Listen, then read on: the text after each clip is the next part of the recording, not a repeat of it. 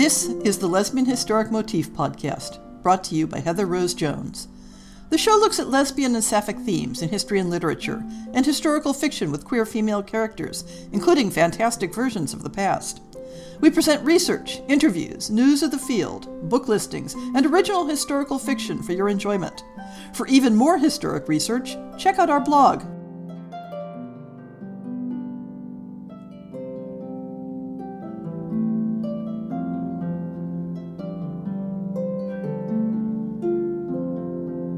In the Lesbian Historic Motif Project blog, I've regularly discussed how the French salons of the 17th and 18th centuries were the focus of a woman-led intellectual culture rife with possibilities for authors of historical fiction.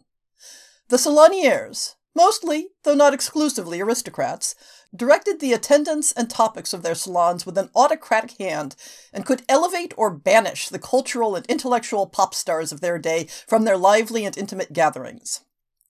At the end of the 17th century, the salons served as a counterbalance to the regimented and hierarchical life of the court of King Louis XIV at Versailles.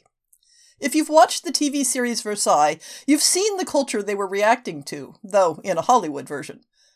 While the glittering, over-the-top world of Versailles was coming into being far from the city, the salonières of Paris were inviting the top philosophers, writers, scientists, and artists of the day to gather in their bedrooms, literally, to discuss and celebrate ideas in a subculture that promulgated the ideal, if not always the reality, of a social equality of the mind. The gender dynamics of the salons were not always predictable from those principles. The salon movement had its roots in the exclusion of women from public intellectual life. Often given a rather minimal education and excluded from universities and academies, aristocratic women with curious minds began the salons as a program of self-education, inviting learned men to present lectures and act as private tutors. From these beginnings, they grew into an elaborate social structure in which women vied with each other to attract the most interesting and prestigious guests, as well as mentoring younger women who would go on to found their own salons. But gender relations had another influence in later 17th century France as well. Among the aristocracy during that era, marriage was overwhelmingly a matter of economic and alliance contracts between families. The personal interests of the spouses were of little account, both for men and women, and as a consequence, there was a thriving culture of extramarital relations and little expectation of affection between husband and wife. This culture of libertinism embraced same-sex as well as opposite-sex relations, despite legal condemnation of the former. It was understood that some people had a preferred taste for their own gender, though the concept of orientation as such was not well developed. One additional strand of this story arises from the fraught marital relations of the upper classes. Have you ever noticed how traditional fairy tales lean heavily on forced marriages, runaway brides, the thwarting of true lovers, and often cruelly repressive relationships between parents and their eligible children? The genre of literary French fairy tales arose in the mid-17th century as something of a game within the salons, where writers, and especially female writers, would rework traditional tales into elaborate, convoluted, multi-layered imaginative tales that were infused with criticism of the culture of the day. These aristocratic women, whose own marriages had, often as not, been imposed on them willy-nilly, found themselves imprisoned, not always in literal towers, but in lifelong social contracts. In fairy tales, they could feature clever, persistent heroines who endured grinding hardships but won through to true love in the end, or who failed in heartbreak and tragedy. In stories, they could critique the forces that they were often powerless to oppose in their own lives. At this point, let us turn our tale to one particular writer of fairy tales. Henriette Julie de Castelnau, Comtesse de Murat, was born around 1668 or 1670. Accounts differ. Possibly in Brittany, possibly in Paris, possibly elsewhere. Accounts differ. To an aristocratic family. She was possibly the daughter of the Marquis Michel de Castelnau, but the details are not certain. She may have inherited the Marquisate of Castelnau at age 2 when her father died, which might well have made her a considerable heiress. She married Nicolas de Murat, Count de Guipotez, possibly in 1691 at age 23, or possibly in 1686 at age 16. Accounts differ. Many Many of the details of her early life come from a collection of legends about her written a century after her death. And some of the details in that work are easily falsified, hence the uncertainty.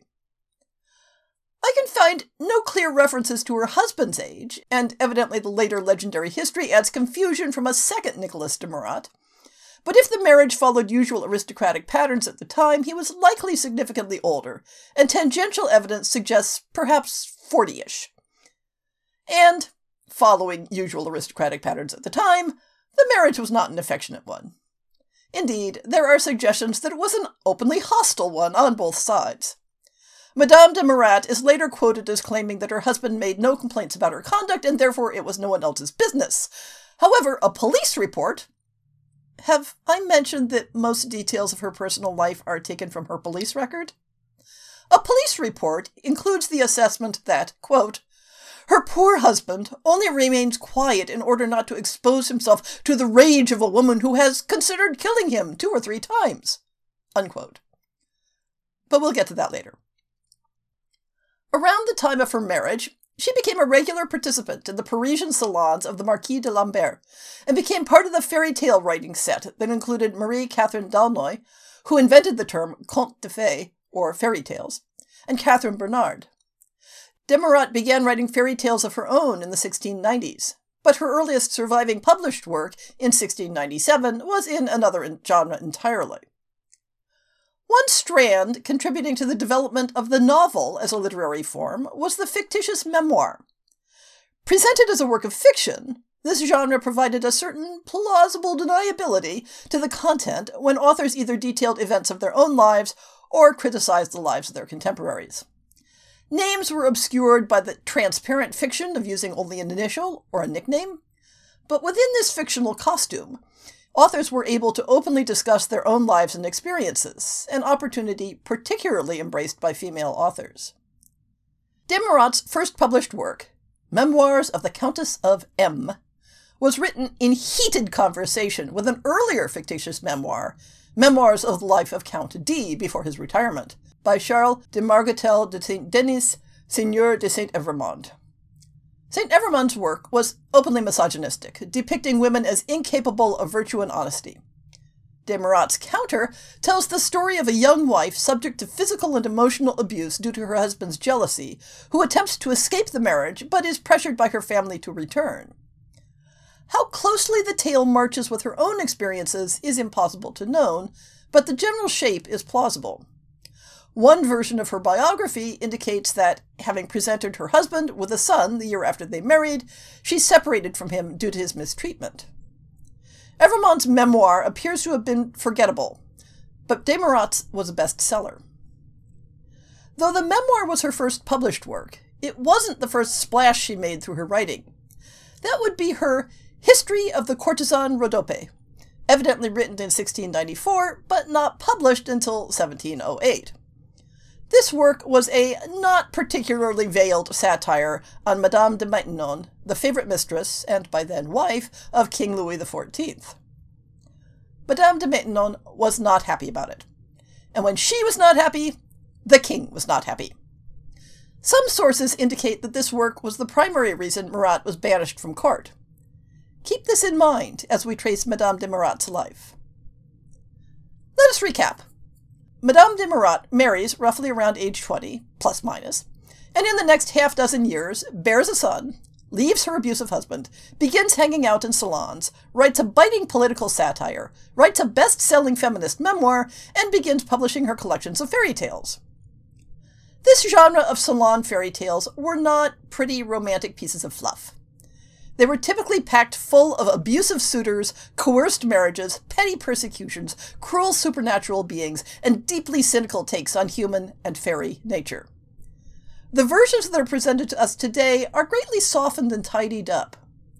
These are the tales where Beauty's beast is a genuinely terrifying monster, where Cinderella's sisters cut off pieces of their feet to try to fit the glass slipper, and then Cinderella's songbird companions peck out their eyes during her wedding.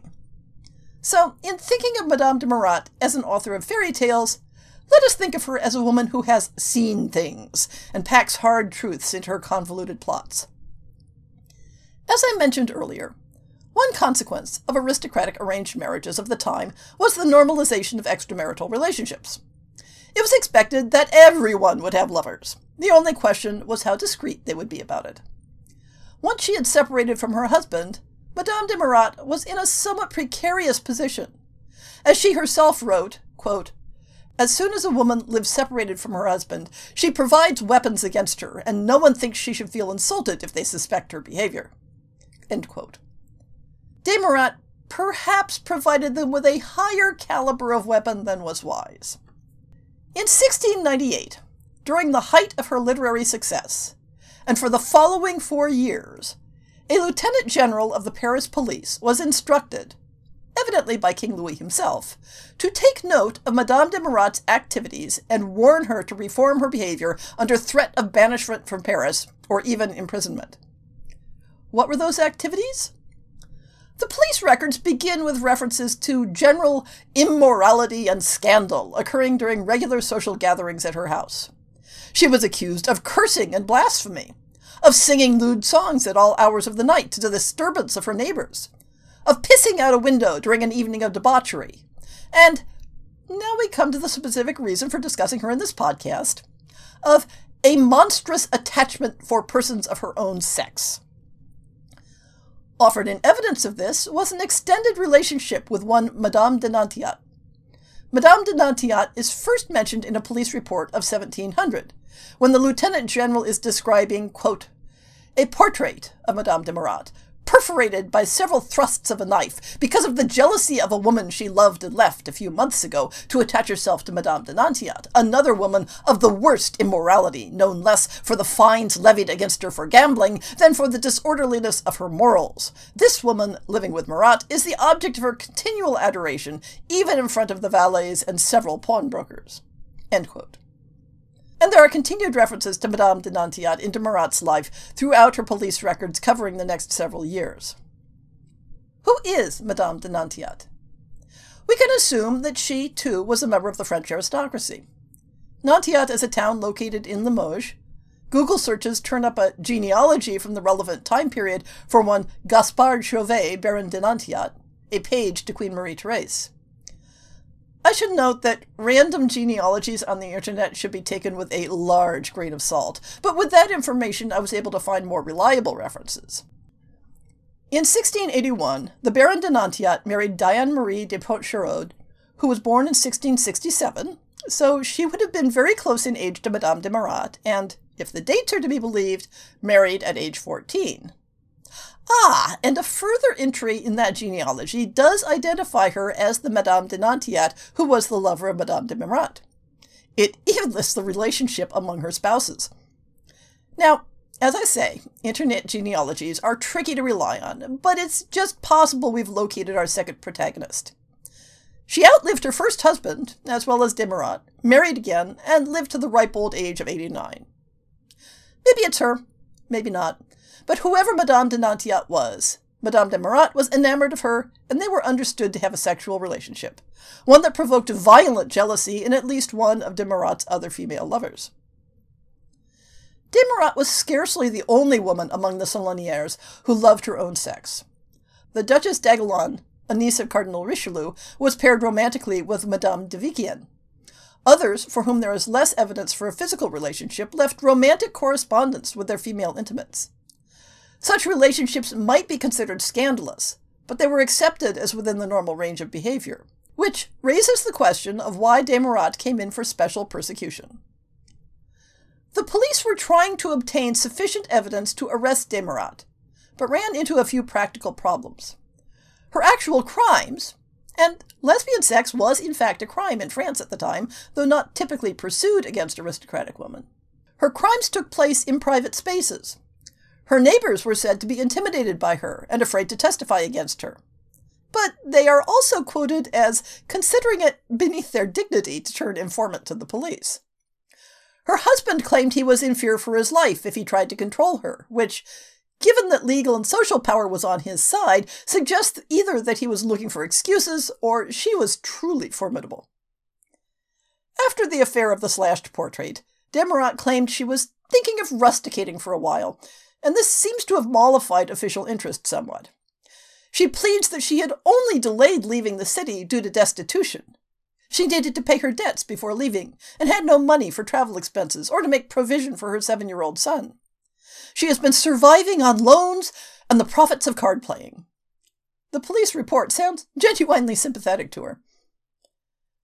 We hear nothing for more than a year and a half. One source suggests she may have spent the year in the Limousin region, staying with Madame de Nantiat, based on information in her journals. Then there is another police report. Madame de Murat, quote, has returned to Paris after a week's absence. She has made up with Madame de Nantiat, and the horrors and abominations of their mutual affection rightly make all their neighbours shudder. Unquote. King Louis XIV wanted her imprisoned, but she had friends in high places to run interference, presumably not just her fellow salonières. De Murat also claimed at this time to be pregnant, which must have been a bit awkward as a get-out-of-jail-free card, given that she was not on intimate terms with her husband. A later note refers to her, quote, pretending to be pregnant, unquote, to avoid imprisonment, and there is no record of a child, though given the scantiness of solid records of her life, this isn't definitive evidence. The police make reference to leaving it up to her closest relatives to determine where she should be confined, perhaps suggesting that her husband had entirely washed his hands of her. Within a week of her returning to Paris, in December 1701, someone sent the police a letter, quote, regarding the abominable conduct of Mesdames de Murat and Nantiat, unquote. The police strongly suspected that the author of the letter is a discarded lover, quote, who formerly reigned over the heart of Madame de Murat, unquote. Perhaps she of the portrait slashing? And who was seeking revenge for the reconciliation of Murat and Nantiat. This ulterior motive doesn't seem to have bothered the police much, for they noted, quote, the blasphemies, obscenities, and drunkenness with which they are reproached are not less true because of it, unquote. 2 months later, Madame de Nantiat left for the provinces, just barely ahead of a warrant for her arrest, while Madame de Murat remained in Paris. Consequences are closing in on her. One option is to confine her in a convent, but the report notes that, quote, she reckons that no religious community will be found bold enough to take her in. Indeed, I do not think there is a single one, and I could not have a good opinion of those that would be willing to take the risk, unquote. Imprisoning wayward female relatives in convents was a fairly common practice in 17th century France, but as the police noted, it wasn't necessarily a guarantee of virtue, especially when sapphic relationships were at issue. When Hortense Mancini, Duchess Mazarin, was packed off to a convent by her jealous husband, she was accompanied by her girlfriend Sidonie de Courcelles, and they simply carried on as before. When Julie d'Albigny's girlfriend was sent to a convent by her disapproving parents, Julie infiltrated the establishment to break her out by simply pretending to be interested in taking the veil herself. In this context, there's an interesting episode in Madame de Murat's fictionalized memoir, in which an anonymous letter accuses the Countess de M and her friend Mademoiselle Laval of doing, quote, horrible things, unquote, together, and demanding that the police imprison her. In the memoirs, the two women are advised to retreat temporarily to a convent together, which, of course, would hardly prevent them from continuing to do whatever things they might have been doing together. One might think that this episode in the memoir was directly lifted from the events detailed in the police report, except that the memoir was published 2 years before the first police blotter item. The parallels, in whichever direction, certainly lend credence to a certain truth underlying both. 2 months after de Nantiat left Paris, Madame de Murat was sent to be confined in the Château of Loches. It seems to have been a fairly light imprisonment. She corresponded regularly with her family and her friends in Paris, and evidently entertained visitors regularly, though whether this consisted of recreating the philosophical salons of her youth, or of the wild debauchery her enemies accused her of, is open to speculation. But she kept scheming to escape. She forged a letter from her husband asking for her release. She staged a daring escape, dressed in men's clothing, but was caught, and then held in 2 other locations before being brought back to Château de Loches. She wrote an extensive journal of her captivity, framed as letters to her cousin Mademoiselle de Menot, which incorporated several more fairy tales. Finally, in 1709, 7 years after her initial imprisonment, she was paroled by the intervention of her friend the Countess d'Argenton, on the condition that she stay with her aunt, Mademoiselle de Dampierre, in Limousin. During that period, she wrote her final novel, which some consider her best work. She was not allowed to return to Paris until King Louis's death in 1715, a fact that strongly suggests that it was the king's personal animosity toward her that underlay her persecution, rather than the specifics of her sexuality. By the time of her return to Paris, she was in poor health and only survived for 1 year more. She died in 1716 at age 46, or 48. Accounts differ. Henriette Julie de Castelnau, Countess de Murat, lived multiple lives. Unhappy wife, literary hostess, fairy tale author and satirist, passionate lover, victim of royal persecution, stubborn rebel against her fate. In none of these was she unusual or exceptional for her day and age. But combined together, they present a picture of a complex, intriguing, and very human character whose life would make excellent material for fiction or the screen. She fictionalized her own life and lived the real version of her fictions. She loved passionately, if not wisely. Remember her.